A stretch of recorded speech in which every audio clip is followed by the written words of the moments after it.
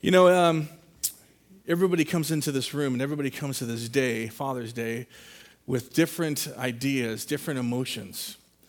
And part of that is because of how your fathers were to you. Maybe it was a fantastic time and you're close to your dad now and you have great memories of him and that you continue those memories. Maybe some of you have lost your father early and did not have a chance to really know him. There could be stepdads in here who have taken on a blended family and encountering the new idea of two different families coming together and the struggles and the joys in that. Maybe you have a father that didn't recognize you at the end of his life because of some dementia. Whatever the case is, we come to this day, and I want to just be an encouragement to you. As I talk to be dads, single men who have not been married yet, but I just want this to be encouragement. But most of all, I want this to be an encouragement to all of us. Because when you open up God's word, it applies to all of us. Do you agree? Yeah. It applies to all of us. And we should be excited that we're opening up something living and active that can penetrate our hearts. So in Psalm 139, I just want to encourage you this morning. Fathers, I want to encourage you. Psalm 139, turn there with me. You will notice that on the screen behind me, it'll have my points, and in between you won't find the other points, the sub-points. That's okay because I wanted you to listen, and you can fill in, really catch what I'm saying this morning, okay? Are you with me? Psalm 139, you're there. Are you there? Okay. Here's the first encouragement. We have a Father who engages us. We have a Father who engages us.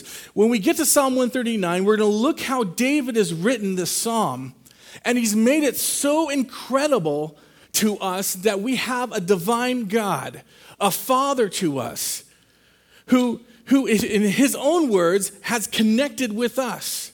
He's engaged us. Let's listen to this quote. What we think about God the Father and our relationship to him determines what we think about everything else that makes up our busy world. Other people, the universe, God's word, God's will, sin, faith, and obedience, parenting, marriage. In other words, theology, the right knowledge of who God the Father is essential to a fulfilled life in this world.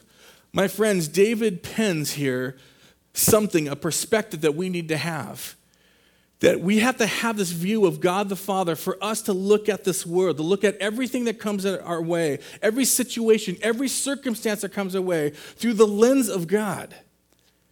And he's done that beautifully here in this passage. We have a Father who engages us. That's what he's talking about. Look at verses 1 through 4, and we'll look at how the Father knows you personally.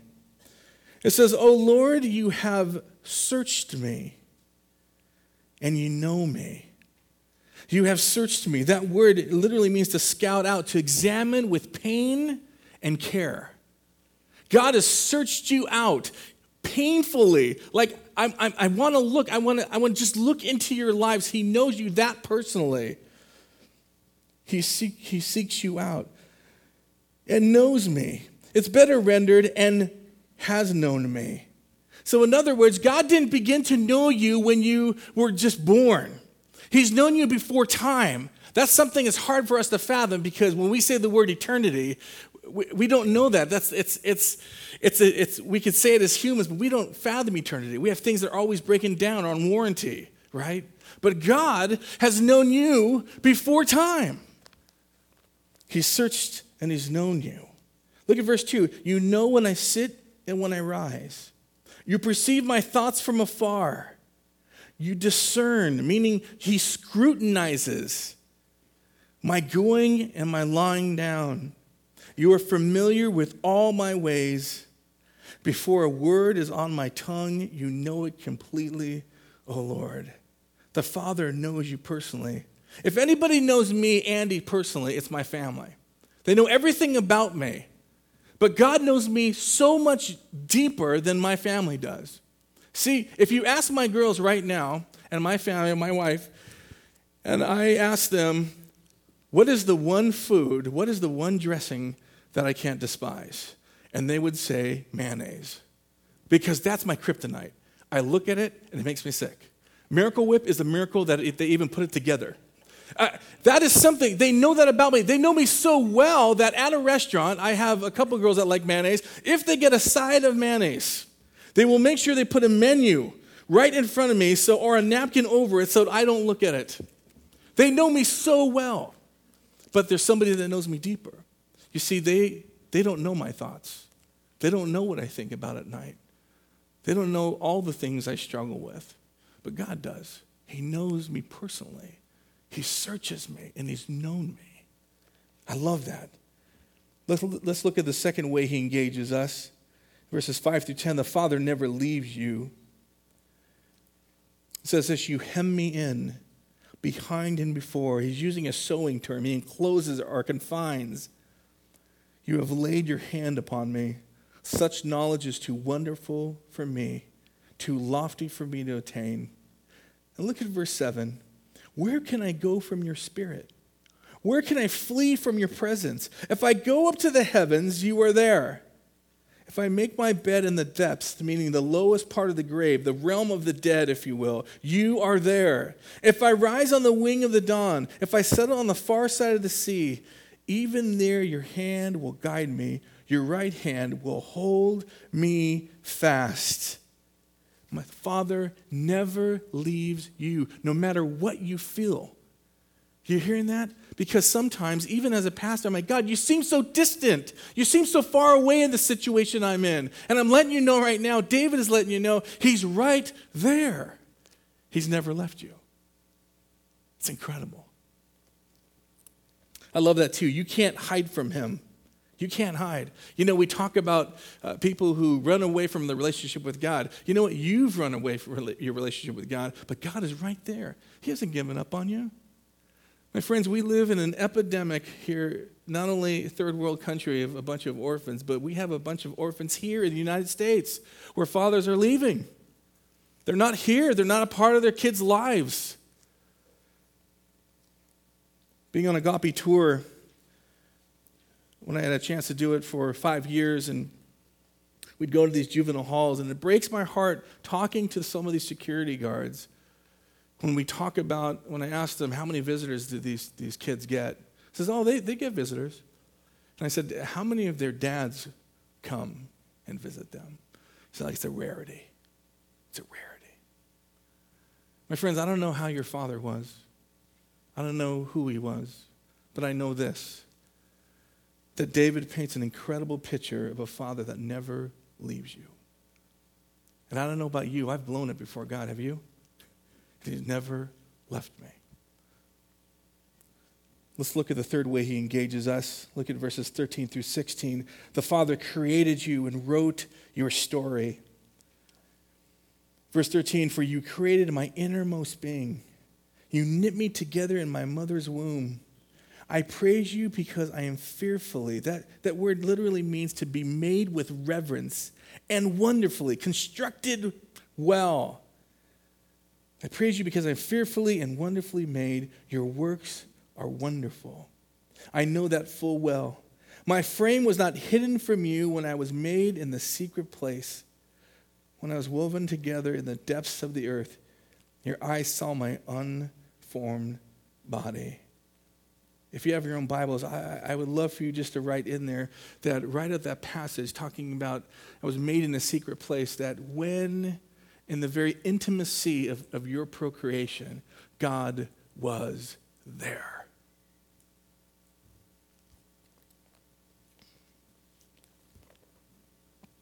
But he talks about he wrote your story. Look at verse 16. Your eyes saw my unformed body, and all the days ordained for me were written in your book before one of them came to be. If you circle ordained, it literally means cutting or framing out. Now read that verse again with that understanding that all your days were cut out. They were framed for you by a loving God. He's already done it. He's written a book on you. I would love if that see that imagery of going to heaven and seeing this book on Andy and start looking through it and understanding that chapters 9, 10, 11 haven't happened yet. I don't know what's going to happen, but he's already written it for me. He's already told me. He's already constructed it. And my friends, all I can say is this. When I read this passage, I understand that is put together by a loving Father. And although I might go through different circumstances that really take me down, or circumstances or situations that, how am I going to get out of this? That God has framed that in my life for his purpose. And I may never find out why. But I have to understand that he's done this in a loving way. And he's right there. Do you agree? Yes. He's wrote your story. He's written your story.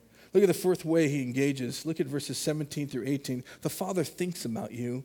How precious to me are your thoughts, O God. How vast is the sum of them. Were I to count them, they would outnumber the grains of sand. When I awake, I am still with you. He has that much confidence. My friends, do you remember the biggest act of engagement the Father has ever done for us? It's found in Romans 5:8. But God demonstrates his own love for us in this. While we were still sinners, Christ died for us. That's the biggest engagement that the Father's ever done. I'm going to send my son for you. You're not a number, everyone. Go to college, you're a number. You're not a number to God. I died for Andy Garcia, who doesn't like mayonnaise. I've died for him. I died for so-and-so. He knows you by name. He thinks about you.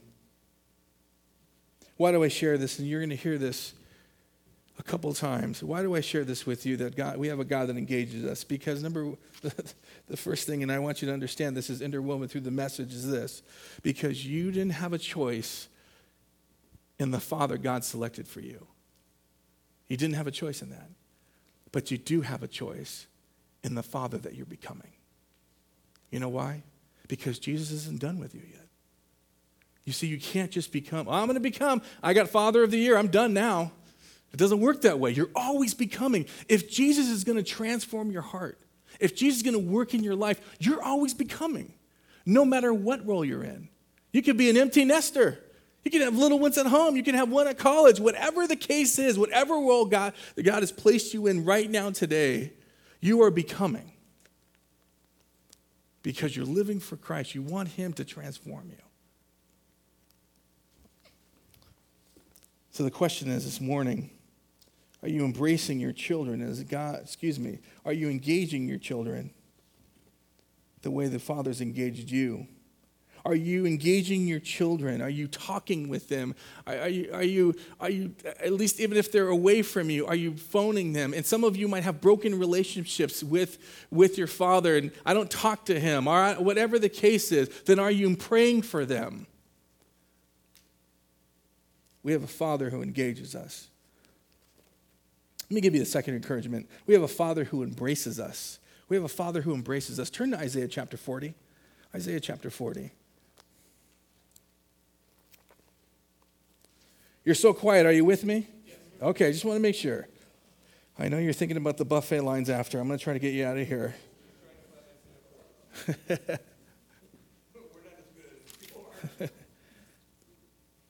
Isaiah chapter 40.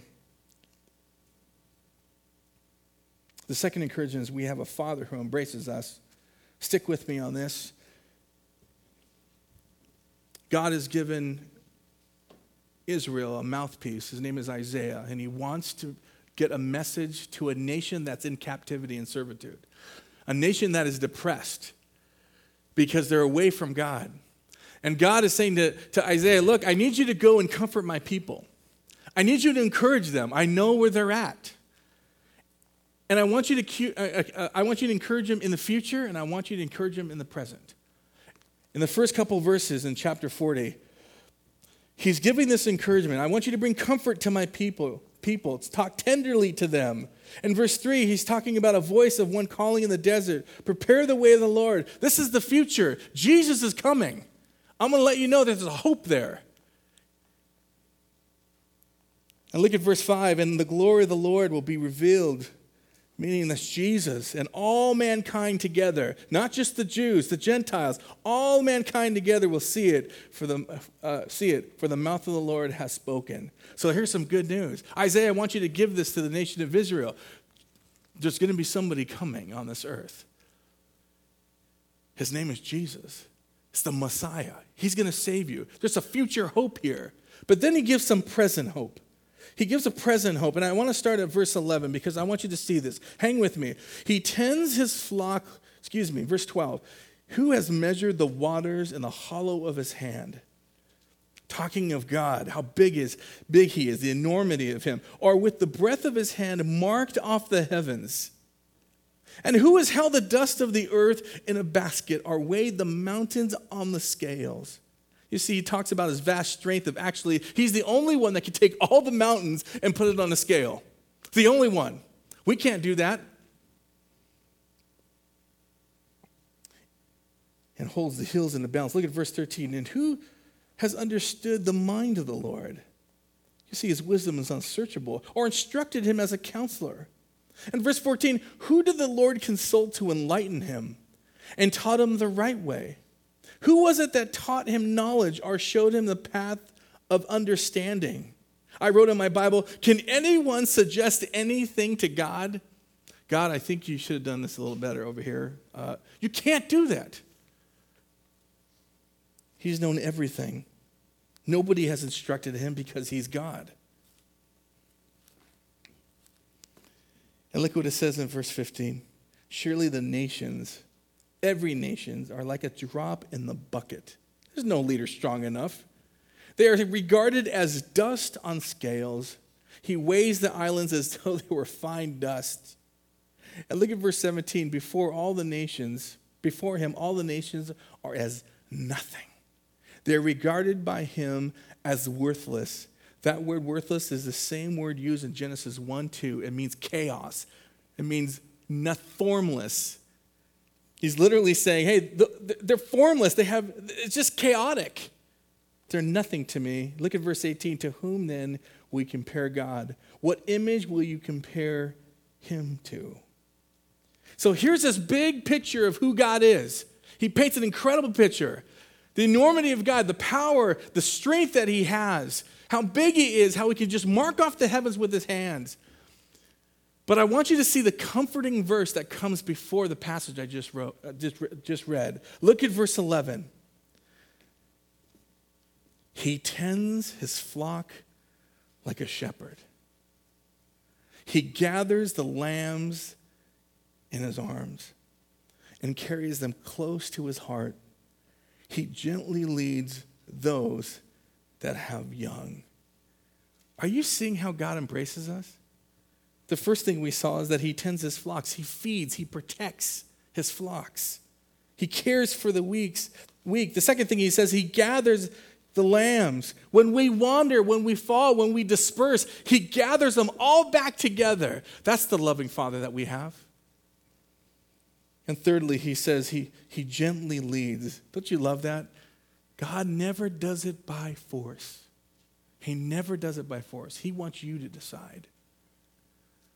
But I love how he does it, gently. And I got to make sure that I am gently leading my kids to know the Lord. That I'm not sitting there, you have to do it. Come on. Believe this. Read this theology paper. Come on. I'm going to gently lead my kids, and I'm going to lead it first by my model.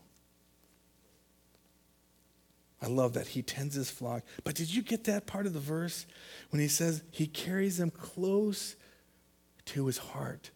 Isn't that a great picture how God the Father embraces us? Isn't that a great picture that he holds us so close? You can almost hear the heartbeat. I love that. We have a Father who embraces us. And why do I share this? Because you didn't have a choice in the Father that God designated for you. But you do have the choice in the Father that you're becoming. Are you embracing your children as God is embracing you? My friends, let me just share this as we move to the next encouragement. I know the different generations bring about the different ideas, and whether or not your fathers were physical with you and embraced you, said, I love you all the time. You know, we have different generations of that. And I know that my dad has come from a generation where I love you is just taken for granted. You know, I love you. You know, I'm not going to, you know what I love you. They don't really need to say it. And I know, too, that my grandfather was not an affectionate man. And maybe it's because his father, whatever the case is. But I know this. My father wrote me this email yesterday in regards to this message this morning. And then one of the things that just caught me, just almost made me well up, is that he began to just encourage me about the message. And he said, Andy, I just want you to know that you're teaching me to embrace when I didn't teach you that. And my friends, I was talking to him yesterday at a party. I said, Dad, thanks for the email. It was really encouraging. And he said to me, he said, Andy, I know this. The more I'm in God's word, the more I read Psalm 139, the more I know that I need to be that way. And as God is going to change him. My friends, I don't live at home anymore, but God is changing him still. And I'm not saying that he's a bad father. That's just the way he was growing up. And guess what? We're embracing each other now. We say, I love you a lot more. Because we're always becoming. You see? His role is different in my life, but it does mean a lot. We have a father who engages us. We have a father who embraces us. And let me give you the third encouragement. We have a father who empowers us. Would you turn to Ephesians chapter 1? Ephesians chapter 1. Are you still there? New Testament. New Testament. And remember it this way. That's a good question. When you get to Galatians, remember this acronym. Go eat popcorn. Go for Galatians. Eat for Ephesians, right? P for Philippians. And corn for... All right, so just remember that. Now they got you all hungry. We have a Father who empowers us. Look at verse 13.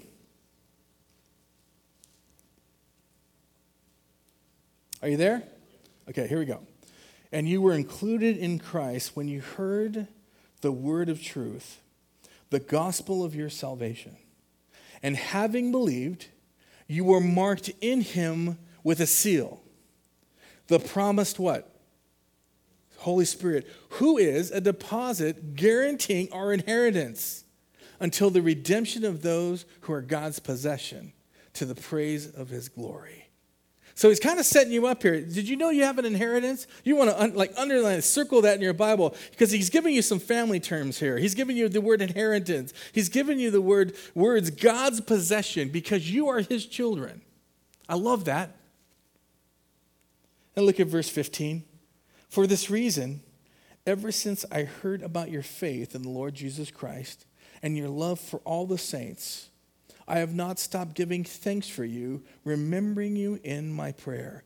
And this is one of his prayers. What is he asking for? Look at verse 17. I keep asking that the God of our Lord Jesus Christ, the glorious Father, may give you the spirit of wisdom and revelation so that you may know him better.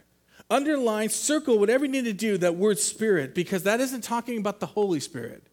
In the Greek, it means pneuma, where we get the word pneumonia. He's talking about a disposition. He's talking about a nature. He's like, I'm asking God to give you this spirit fill, just this high spirit, if you will, this disposition to be excited that everything that you need, every resource that you have, that you need is found in Jesus. He wants them to be excited about it, but he's praying for something else too. Look what it says in verse 18. I pray also that the eyes of your heart may be enlightened. Why?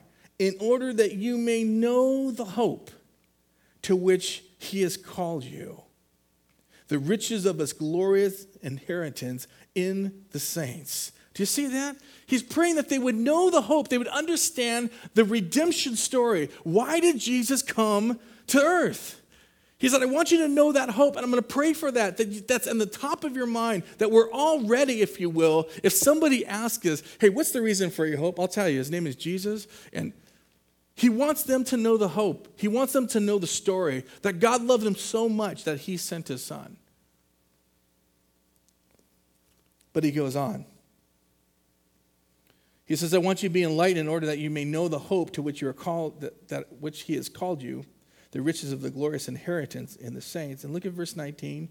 And his incomparably great power for us who believe.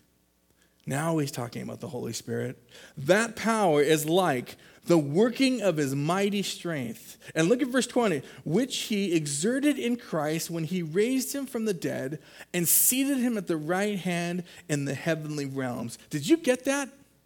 That means the Holy Spirit living inside you. That power is the same power that was exerted to raise Jesus from the dead.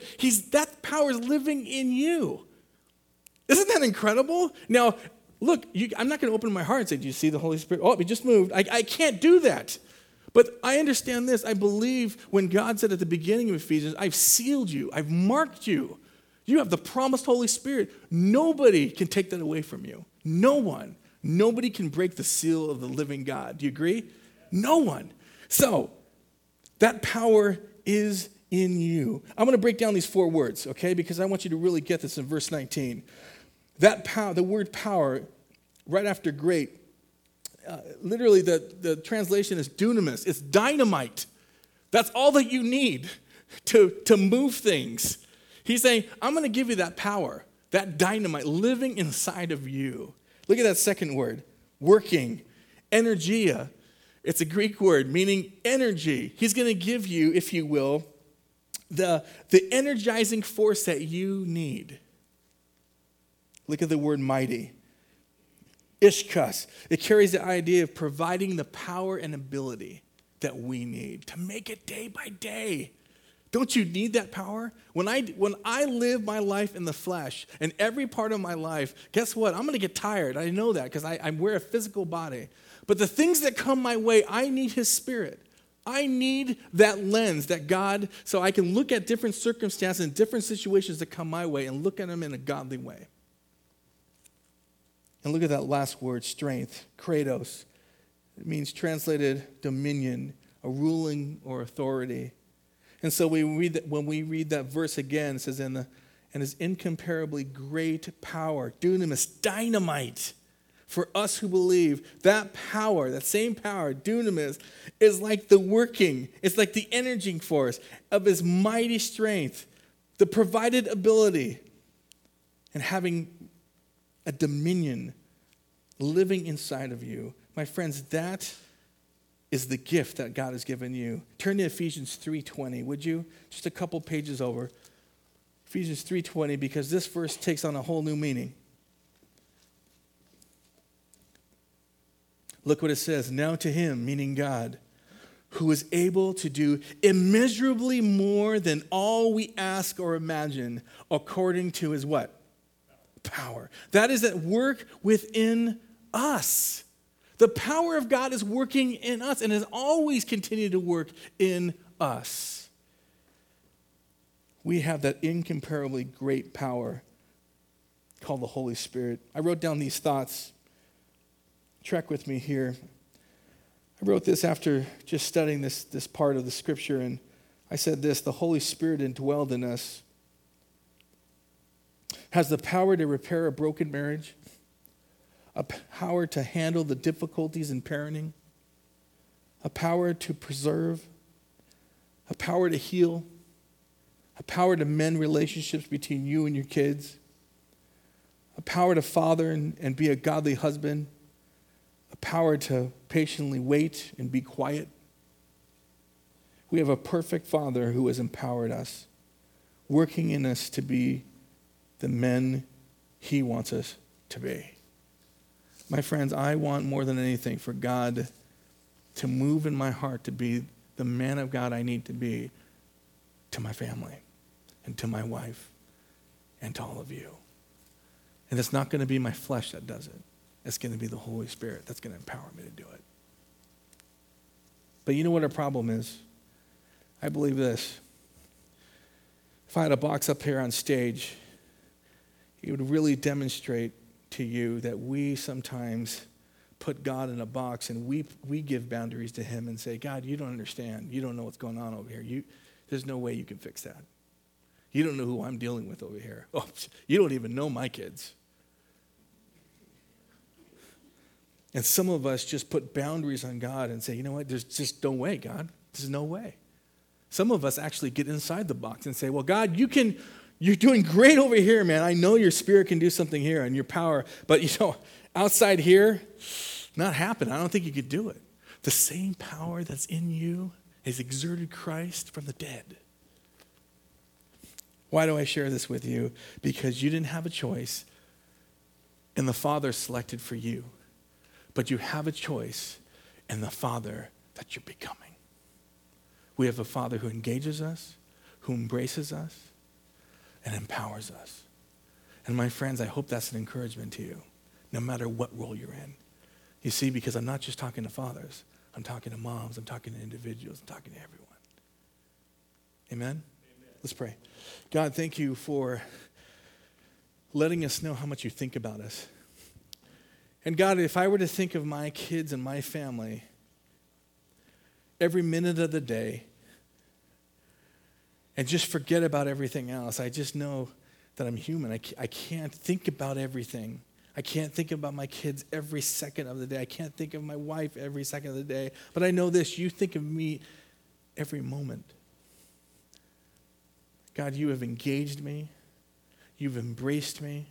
You taught me what it means just to be a God that comes and tenderly grabs his children and carries them and picks them up and holds them close.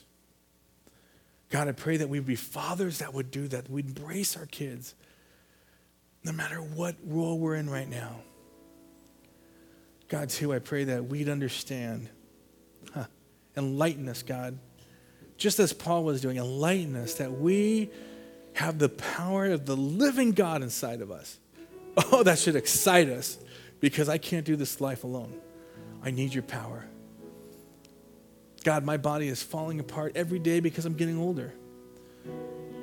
But God, you've empowered me with a supernatural spirit to take on this world, to take on my role as a father, to take on my role as a husband.